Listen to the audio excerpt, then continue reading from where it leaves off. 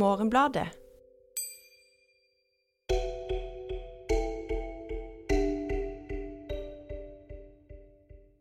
Denne grunnloven fryktelig irriterende for landeiere. Den fryktelig irriterende for steinrike folk. De siste ukene har Morgenbladets journalister og faste skribenter skrevet om fjorårets verste ledere. Vi har fått lese om Etiopias Abiy Ahmed, Storbritannias Boris Johnson, Libanons Michel Aoun og Indias Narendra Modi.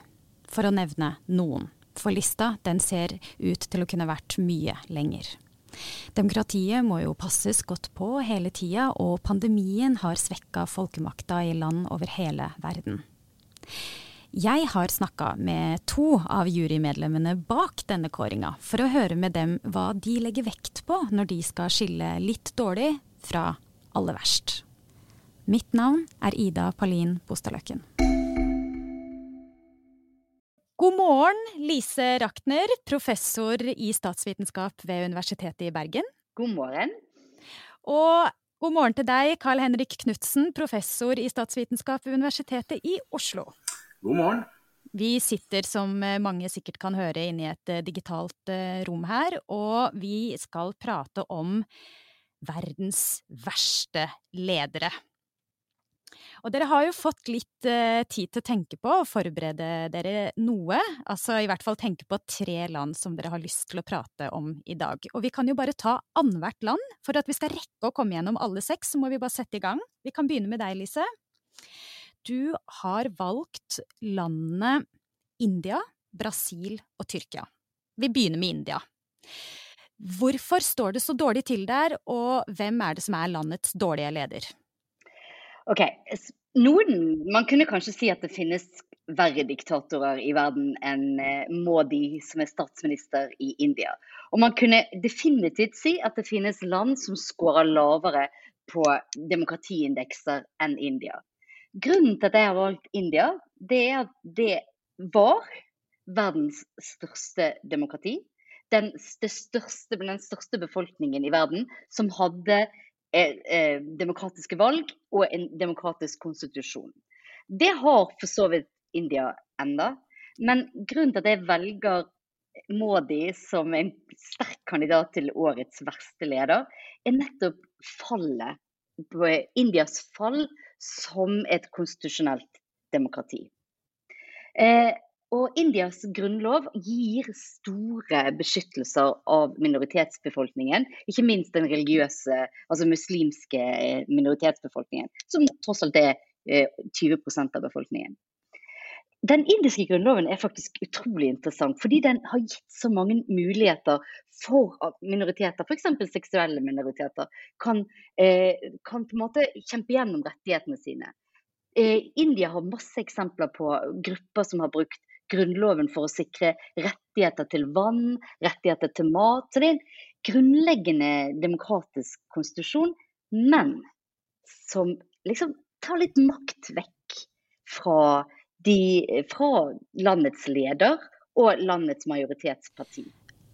Dette høres jo så langt ganske greit ut. Ingenting jo bedre enn en solid grunnlov, og jeg har fått inntrykk av at India hadde liksom en forbilledlig plan etter at Storbritannia forsvant. Altså, hva det som har skjedd de siste årene? Ja, det jo akkurat det her da. At det som karakteriserer dårlige ledere, det jo at de vil ha fryktelig mye makt, og de vil ha veldig mye makt i egne hender. Og sånne grunnlover som dette her, og sånn som plutselig kan gjøre at det du som majoritetsleder og det du har blitt valgt på en måte rett og slett ikke blir en mulighet fordi du blir stoppet, det liker ledere med et autokratisk sinnelag veldig dårlig. Hva gjør man da? Jo, man bygger bevisst på denne liksom, majoritetspopulariteten, og man mistenkeliggjør minoriteter. Man bruker politiske konflikter til å gjøre livet enda vanskeligere for minoriteter. Og så gjør man det med majoritetsbefolkningen, hva skal vi si, aksept. Ja, Så det som det ofte ganske mange ting som foregår samtidig, men hvilke grupper det som lider aller mest da, under Narendra Modi? Alle minoritetsbefolkninger, men primært religiøse minoriteter. Den muslimske befolkningen lider sterkt. Kashmir det en av verdens største konflikter som ingen vil snakke om, og som det noe, altså det nesten, hva skal jeg si, det totalt anarki, og det et ekstremt voldelig militærapparat, og der den indiske regjeringen utøver både vold og trusler og et autoritært styresett overfor I Kashmir, altså majoritetsbefolkningen jo da muslimer, men de da underlagt en indisk regjering, og har blitt fratatt de siste 3 årene nesten alle de minoritetsbeskyttelse som grunnloven ga Kashmir. For Kashmir var gitt en spesiell status I den indiske grunnloven, som nå liksom, på en måte lov etter lov på en måte tatt bort. Og da bruker man voldshendelser og politiserer de, og så endres grunnloven. Dårlig nytt fra India. Det forstår godt at den har kommet seg opp på din topp 3. Karl-Henrik, du har jo også valgt 3 land, og det altså her I Morgenbladet så kaller vi Hviterussland for Belarus. Jeg vet ikke om jeg skal åpne for den diskusjonen, men du har I hvert fall valgt Belarus, /Hviterussland, Russland og Kina. Hvilket land har du lyst til å begynne med? Jeg har det, altså spennende diskusjoner dette her, og det å bytte navn og være opptatt av navn jo viktig for mange land og mange diktaturer. Man kunne hatt en Burma-Myanmar-diskusjon også, Zaire, Demokratiske Republikken Kongo for noen år tilbake, så det I seg selv interessant. Men la oss gå til kjernen her. Jeg har jo vært mer tradisjonell, kan du si, I valgene mine enn det Lisa har vært for. Du kan si, det ikke noe tvil om at vi snakker om diktatorer I de 3 landene, Putin, Xi og Alexander Lukasjenko. Så jeg kan jo begynne med Putin. Det mange som imponert over det Putin har fått til. Han blir ansett som en strateg, og som ikke minst med bakgrunn I hvordan Russland gjennomgikk en veldig trøblete periode, for å si det mildt, under Boris Jeltsin. Så det mye å være imponert over ved Putin, og hvordan han manipulerer og klarer å holde seg ved makten og bli sittende og til og med få bygget opp Russland militært og økonomisk igjen, kan du si, I hvert fall snudd den negative trenden. Så en leder som dårlig I gåsetegn, hvis vi ser på negative konsekvenser, jo ofte flink til å skaffe seg selv makt, privilegier, økonomiske gevinster, bli sittende lenge som president. Så det nettopp det at du kan være ekstremt flink og dyktig og strategisk, men du må da knuse ganske mange egg og gjøre ting som får veldig negative konsekvenser for andre. Så hvorfor har jeg valgt Putin? Vel, en ting hva som skjer I Russland, men jeg har først og fremst tenkt på det internasjonale bildet når jeg ser på Putin. Og det veldig lett nå å tenke på situasjonen I Ukraina, altså villigheten, og ikke minst situasjonen I Kazakhstan, altså sende inn fallskjermjegere, villigheten til å intervenere både I naboland, men også I etablerte demokratiers valg, som USA, en del europeiske land, å lage bøll og krøll for sin egen gevinst, true med krig, og vært involvert I flere konflikter også, som kunne ha vært løst ikke militært. Hvis man skal tenke på dette her, sånn som du sier, for egen vinning, hva det Putin og Putin tenker at Russland har å vinne på dette da? Altså sånn, det litt vanskelig å forstå hva man kan ha å tjene på å skaffe seg et så dårlig internasjonalt rykte som det han holder på med nå, for hele landet. Ja, en ting om Putin tenker på hva Russland har å vinne, og det kan godt hende han gjør til dels. En annen ting om Putin tenker på hva Putin har å vinne. Fordi et moment der det å skaffe seg en ytre fiende. Nå har jo Lise snakket om minoriteter I India, som på mange måter kan tjene den samme funksjonen. Men det å blåse opp en internasjonal konflikt, trekke på at Vesten spiller på Russlands nasjonalfølelse og historie som gammel stormakt, og vise til at Vesten intervenerer Ukraina og Kazakhstan, dette egentlig våre interesseområder, spiller på den russiske nasjonalfølelsen. det kan være ganske effektivt for å sikre seg støtte i en periode hvor kanskje innenrikspolitiske hensyn taler for at han ville blitt mindre populær. Han har jo jevnt over vist seg å være ganske populær, men selv ikke Putin er skuddsikker. Altså, da han begynte å tukle med pensjonssystemet for eksempel, så falt populariteten til Putin ganske mye. Ofte vanskelig å få gjennomført gode spørreundersøkelser, men akkurat i Russland har det blitt gjort veldig mange interessante studier hvor folk kan si noe om populariteten. Du kan bedømme populariteten uten at folk trenger å frykte for at de har sagt noe feil, for å si det veldig, veldig enkelt. Så det er gode grunner til å tro at Putin har vært relativt populær. Han har hatt noen problemer i senere år, men det å spille da på utenrikspolitiske forhold, og til og med risikere krig. Man kan ha uflaks, og selv om man ikke intenderte å starte en krig, så kan den fort starte opp. Så dette er virkelig å gamble skikkelig. Altså. Så jeg synes Putin fortjener en plass på lista blant de verste. Ja. Du nevnte det at folk i Russland, altså at han har bygd opp Russland på den ene siden, men at folk også lider i Russland under Putins styre. Hva konkret er det som har blitt vanskeligere for folk, og hvilke grupper er det som lider mest under han? Du kan si, jeg ville ikke likt å være opposisjonspolitiker i Russland eller journalist, så hvis vi bare ser på den rene politiske undertrykkingen, så har jo den vært ganske brutal. Jeg har ikke regnet på gjennomsnittlig levealder til en kritisk journalist i Russland, men den er ganske lav. Selv om du skulle flykte til utlandet, så kan russiske agenter. Ellers er det jo slik at en del av disse konsekvensene av en del av de utenrikspolitiske eventyrene til Putin har jo også fått negative økonomiske konsekvenser. Sanksjoner for eksempel, som gjør at Russland antagelig kunne vært et rikere og en mer velfungerende økonomi enn om disse sanksjonene ikke hadde vært der.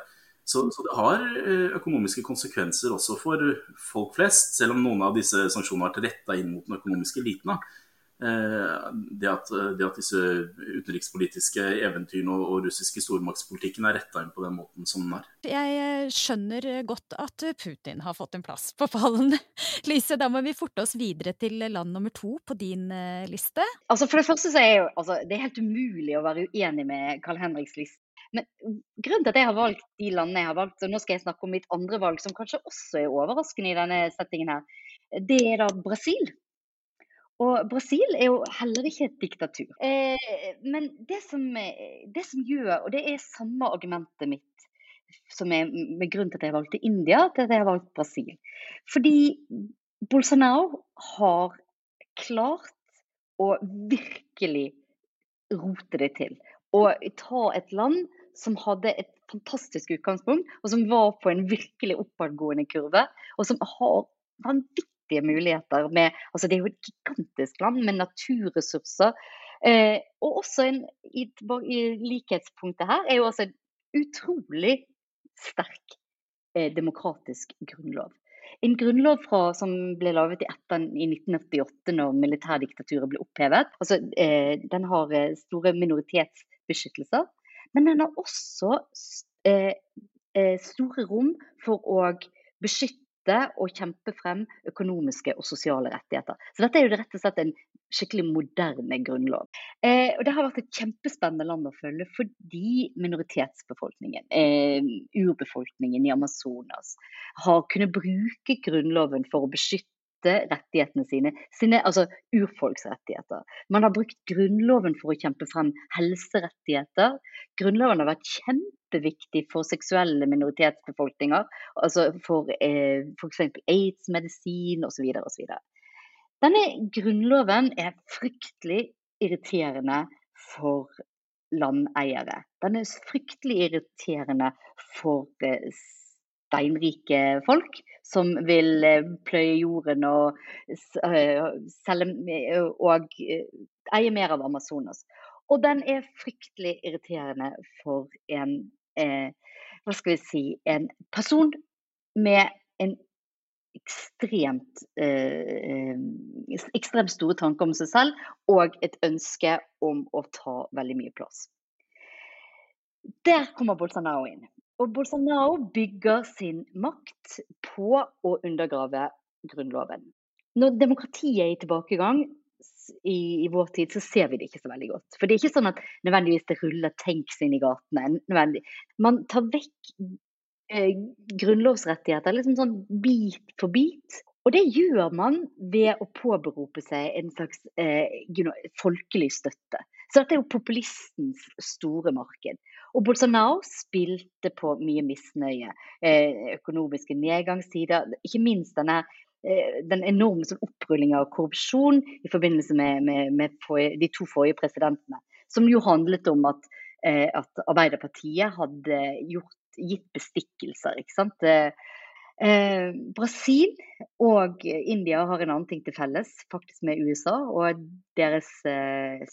Trump er jo et ideal for både Modi og Bolsonaro. Og det er jo covid-håndteringen, altså håndtering av pandemi. Jeg tror både Brasil og India er blant de land i verden som har håndtert dette dårlig. Altså, Bolsonaro han insisterer jo på at denne pandemien ikke finnes, det er jo bare tull. Det har vært ingen statlig håndtering av dette. Og så kommer jo det faktumet frem at denne elendige håndteringen, den har jo også tatt fra Brasil noe som faktisk har vært veldig bra. De har jo i den tiden fra etter militærdiktaturet opparbeidet seg faktisk et veldig godt helsevesen. Og ikke minst med bakgrunn i grunnloven og de økonomiske rettighetene som grunnloven gir. Og dette er også da totalt underminert av Bolsonaro og den måten covid-håndteringen har vært gjort på. Betyr det at Bolsonaro har fått endret grunnloven han da? Ja, absolutt. Så hvilke konkrete ting er det på en måte han har fått igjennom som har gitt han disse det nye handlingsrommet? Det er masse forskjellige små grunnlovsendringer. Veldig mange av de er knyttet til urbefolkningens rettigheter. Vi har lavet en grunnlov, og vi har lavet et demokrati som er minoritetenes diktatur. Det er liksom den type argumentasjon som brukes. Og vi er det ordentlige folket. Mens liksom urbefolkning, religiøse minoriteter, som særlig da i India, det er liksom, de er på en måte, de er et problem. Økonomisk da, går det bedre der økonomisk, sånn som det for eksempel har gjort i USA, så sammenlignet litt med Trump, som er en slags sånn ideal for Bolsonaro. Er det sånn at han kan peke på gode tall? Nei, absolutt ikke. Nei. Det er ingenting som går bra der. Det går dårlig politisk, det går dårlig med folks helse, det går jo dårlig med økonomien, men det går dårlig for hele verden, fordi at det som skjer i Amazonas, det som i sted skjer i regnskogen, det er jo alvorlig for hele kloden. Så her har vi jo satt en brannstifter til å egentlig styre den viktigste naturressursen for hele verden. Ja, en sånn covid-fornekter og klimafornekter som leder i et land med den største regnskogen. Det er katastrofe, det. Vi er nødt til å gå videre til ditt land nummer 2. Hvilket har du lyst til å gå videre med? Det begynner å bli mørkt. Ja, det begynner å bli mørkt. Jeg går gjerne videre med Kina og Xi Jinping. Nå har vi jo snakket mye om autoritære ledere eller ledere som trekker et land i en autoritær retning. Kina har jo uten tvil vært et knallhardt diktatur lenge. I noen diktaturer så er det sterke institusjoner. Altså det er ikke sånn at man er på valg og at befolkningen velger mellom partier som konkurrerer fritt. Men det er allikevel partier hvor regler spiller en rolle for hvordan beslutninger tas. Det er klare. Du får en klar rolle som en generalsekretær, og så har du et visst ansvarsområde, og man følger spilleregler internt i eliten. Og de diktaturene som er av den karakteren der, de viser seg å gjøre det ofte veldig mye bedre på en del utfall som vi bryr oss om. Ikke minst økonomisk vekst, investeringer, reduksjon av fattigdom, som Kina har gjort. For Kina har nettopp vært et slikt institusjonalisert, det som ofte kalles for dominant partiregime, hvor kommunistpartiet og deres institusjoner har spilt en viktig og stor rolle, men det har vært klare regler, og det har vært begrensninger på hvor lenge man har kunnet sitte som leder ved makten. Dette har Xi i løpet av de siste årene egentlig bygget ned. Og det Xi har gjort, for det første, å ta vekk begrensningene på hvor mange ganger han kan sitte ved makten. Så det er liksom et klart og viktig tegn. Ja, det for jeg bare tenkte, du har jo også, når du blir en sånn enpersonsdiktator, jeg liker veldig godt det bildet, vi tror jo at vi er veldig nyttige alle sammen, ikke sant? Men så har du jo også veldig ofte skaffet deg en sånn situasjon at det er ingen naturlige avtakere, fordi sånn som det du beskriver nå i Kina, du har jo tatt vekk den prosessen, den institusjonaliserte prosessen med endring av ledere, den er jo nå borte. Og da får du en sånn usikkerhet med hvem som skal ta over, og det er jo liksom diktaturenes største utfordring. Og det er jo noe som igjen gjør at det er gode argumenter for å bli sittende selv om du er 90 eller 100 år. Fordi du har altså den usikkerheten knyttet til hvem som skal bli den neste lederen er så sterk. Sant? Ja. Jeg kan bare nevne et par andre, altså jeg nevnte dette med begrensninger på å sitte som leder, men vi ser det på flere andre områder, for eksempel de nye reformene som kommer i utdanningssystemet, at man nå skal lære mer om lederen selv, ikke sant? Og skolebarn sitter og bruker tid på å lære om ski, i stedet for å lære andre og mer matnyttige kunnskaper. Så jeg er langt fra sikker på at Kina kommer til å ha noen spesielt god vekst de neste årene. Altså her kan vi fort begynne å se historier om at det snur for Kina, og på mange måter har det allerede bremst opp. Og så snakket jeg mye nå, men jeg må jo i tillegg nevne, altså det er jo flere ting som gjør at Xi kommer på toppen her. Uigurenes situasjon, for eksempel. Altså internering av minoriteter. Igjen, for å trekke linjen tilbake til Putin, hvordan han oppfører seg i Sør-Kina-havet, gnisninger og aggressiv adferd mot andre stater.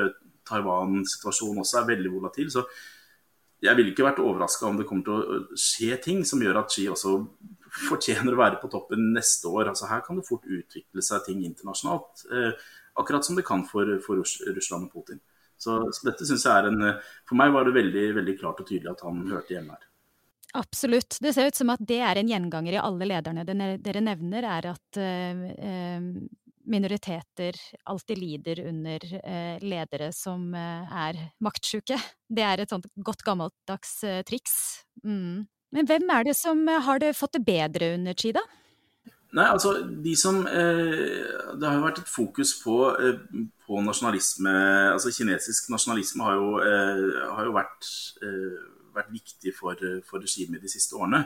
Så de som er opptatt av Kinas storhet og kanskje synes at her har vi vært for milde og snille, og vi må være mer aggressive og kjøre, altså at utenrikspolitikken rett og slett må reflektere de ressursene vi sitter på, de er kanskje fornøyde, og det er nok mange.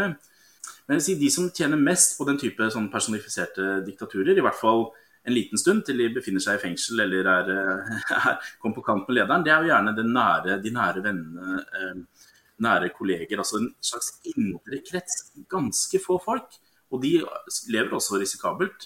Men en av de tingene Xi har gjort har jo vært å kjøre store korrupsjonssaker mot alternative ledere, for eksempel. Så selv om det kan være fint og flott å være en nær venn av en diktator med mye makt, så er det også livsfarlig, og du er nødt til å holde deg på godfot med denne lederen. Jeg skjønner godt at Kina forblir på pallen. Lise, hva er det som er det neste landet på din liste? Tyrkia har mange, og Erdogan og hans parti AKP har mange likhetstrekk, synes jeg, med det republikanske partiet. Fordi et parti som en gang hadde en moderat kjerne, og som på en måte med et demokratisk sinnelag, som deltok i valg, og som oppfattet at det å tape valg var noe som kunne skje, og der man faktisk var oppfattet av forhandlinger, så har det partiet blitt mer og mer radikalisert, og mer autokratisert, og med et totalt manglende demokratisk sinnelag. Og dette er en utrolig sterke paralleller til utviklingen i det republikanske partiet i USA. Jeg tror at det må være riktig å si at Erdogan vant et valg i 2014. Han vant igjen i 2019, men da var det større usikkerhet knyttet til dette. Det er blitt helt umulig for Erdogan og AKP å se for seg et Tyrkia der de ikke skal lede. Det var altså dette militærkuppet som ble enormt politisert og brukt av Erdogan og AKP til å beskytte hva skal jeg si, partiet og makt, og til å slå ned på opposisjon, og slå ned på dissidenter, og slå ned på alle politiske institusjoner som hadde makt. Og dette jo et sånn, jeg tror jeg leste et eller annet sted at det har vært 139 ulike grunnlovsendringer siden dette mislykkede kuppet da, i 2015, som alle til sammen har gitt AKP og Erdogan mer makt. Og dette også sånn 139 small little chips på en måte, der du bare liksom sakte bygger ned det som kan være av motstemmer og motstand og alternative synspunkt. Men fallet også veldig høyt økonomisk. Altså i Tyrkia, det går forferdelig dårlig økonomisk. Og nå har jo da Erdogan, han jo i ferd med å utvikle sin egen økonomiske teori, som går imot all standard sosialøkonomisk idé om forholdet mellom, altså om hvordan man skal begrense inflasjon. Hvis enhver som har en grunnfagseksamen i sosialøkonomi, ville jo på en måte, hvis de hadde foreslått de tingene Erdogan har satt ut i livet, så ville de jo strøket. Det uvanlig å tenke om hvordan man skal håndtere økonomisk vekst og inflasjon, sånn som Erdogan tenker. Og han møter da ingen motstand, fordi alle motstemmene systematisk bygget ned, og han har fått... Hva kan være hans mål for Tyrkia da, hvis ikke det å styrke økonomien? Det bør jo han tror jo at han gjør det. Altså i hans hode gjør han jo det. Og hvis du veldig trygg på at du har rett, så lytter du jo til de stemmene rundt deg som bekrefter det. Ja, det vanskelig å forstå seg på hvordan på en måte den statistikken ikke virker inn på virkelighetsforståelsen til hver enkelt leder, men de har vel en eller annen idé om at bare de får gjort seg ferdig, så skal det bli bra. Nå har vi egentlig brukt opp tida, men vi må bare få vi har ett land igjen, og det kanskje et av de viktigste å prate om, eller mange som prater om det i hvert fall, Hviterussland, Belarus. Karl Henrik, det den siste på din liste. Ja, nei, dette var heller ikke noe vanskelig. Jeg har ikke vanskelig med å forsvare hvorfor Lukasjenko på lista. Altså. Her er det mange ting å ta tak i. Nå det jo sånn at det har vært et par lange koronaår, så om vi tar 2020-2021 under ett, så vil han kanskje enda klarere vært på lista med undertrykkingen av de protestene som da kom etter det helt klart riggede presidentvalget i 2020. Det viktigste utfallet for ham at regimet blir sittende ved makten, og da han villig til å knuse veldig mange egg og bein og andre ting for å bli sittende. Så det i seg selv jo en grunn til å ha han med på lista. Jeg tror nok veldig mange autoritære ledere villige til å gjøre akkurat disse tingene, men det blir bare så veldig tydelig når da protestene først kommer. Det da man ser det. Ofte så lever man under en illusjon av at her har man kanskje en ny autoritær leder som ikke så brutal som tidligere diktatorer har vært. Og så ser man det at når de presses, altså når de kommer i en vanskelig situasjon, så de fleste villige til å bruke vold og makt. Og vold mot egen befolkning vel også her et sånn gjenganger. Lav terskel for det. Klart under et sånt fryktregime, hvor du veldig redd for å si det du mener, fordi du kan ende i fengsel, da holder du tilbake igjen. Så det blir ikke noe god offentlig debatt av det. Det sikkert. Så det en del andre ting. Altså, Lukasjenko ble jo kalt Europas siste diktator. Jeg mener at det litt misvisende. Altså, hvis vi tenker på Europa, så det flere som fortjener den betegnelsen. Lisa akkurat snakket om Erdogan. Jeg har snakket om Putin, også europeiske diktatorer. Så kan vi diskutere hvor Orban ligger, om han også fortjener å være med her. Han definitivt en bobler. Han en bobler. Men jeg tok med Lukasjenko også dels på grunn av koronahåndteringen, som har vært interessant. Lisa har nevnt Bolsonaro. Jeg synes det var et veldig godt eksempel og gode poeng knyttet til at her har man ledere som ofte har insentiver til å si, altså ingen liker å regjere over land. hvor det krise. Det fryktelig farlig både for ledere som står til valg i demokratier, og det farlig for diktatorer. Så når en sånn stor helsekrise inntreffer, så det et verktøy som du har i diktaturer som du ikke har i samme grad i demokratier, og det at du kan jukse med statistikken. Du kan holde igjen informasjon. Du kan tvinge gjennom ved hjelp av sensur, sånn at her det nesten ikke covid. Dette ikke noe problem. Vi stopper å rapportere for eksempel statistikk over antall døde i Hviterussland, slik at ingen kan kalkulere hvor mange ekstra som døde på grunn av covid. Så her har det vært manipulering av statistikk for å gi et mer glansbilde til befolkningen og utad, som igjen gjør det veldig vanskelig å håndtere den situasjonen. Og Lukasjenko hadde noen famøse råd til hvordan man skulle håndtere covid-epidemien. Det var det traktor og vodka, tror jeg som var de beste vaksinene. Og det klart, med den type offentlig informasjon så det ikke vanskelig å se for seg at det dør en del ekstra innbyggere når du rett og slett ikke tar krisen på alvor og ikke vet hva du skal gjøre. Så jeg synes det også var i et koronaår, så synes jeg det også noe som bør telle inn. Det sånn at korona har gitt mange av disse lederne en ekstra mulighet til å få et sånt hardere grep om makta også, eller hvordan? Utvilsomt. Og dette gjelder mer generelt. Når økonomien går veldig dårlig, når det kommer andre typer kriser, så sitter man litt sånn utrygt. Men kriser kan også gi et såkalt mulighetsvindu. Og det vi like ofte ser som at et regime bryter sammen, at man får demokratisering, kanskje enda oftere, det at det innføres nødlover av ulike slag. Lederen sier at her har vi en stor krise, den må bekjempes, jeg må ha fullmakter for å kunne reagere raskt, på samme måte som man sier i demokratier når man innfører nødlover. Det jo faktisk noe vi skal være opptatt av, og hvor mange nødlover og hvor mye inngrep i friheter skal vi akseptere. Og det tenker jeg at vi skal være oppmerksom på for hele verden. Jeg tenker litt parallell til 9/11 for 20 år siden. For 20 år siden gikk alle ombord i et fly med sko på, vi hadde med oss en vannflaske, og vi hadde med oss en normal størrelse på en tannpastatube. Alt det har jo blitt forandret.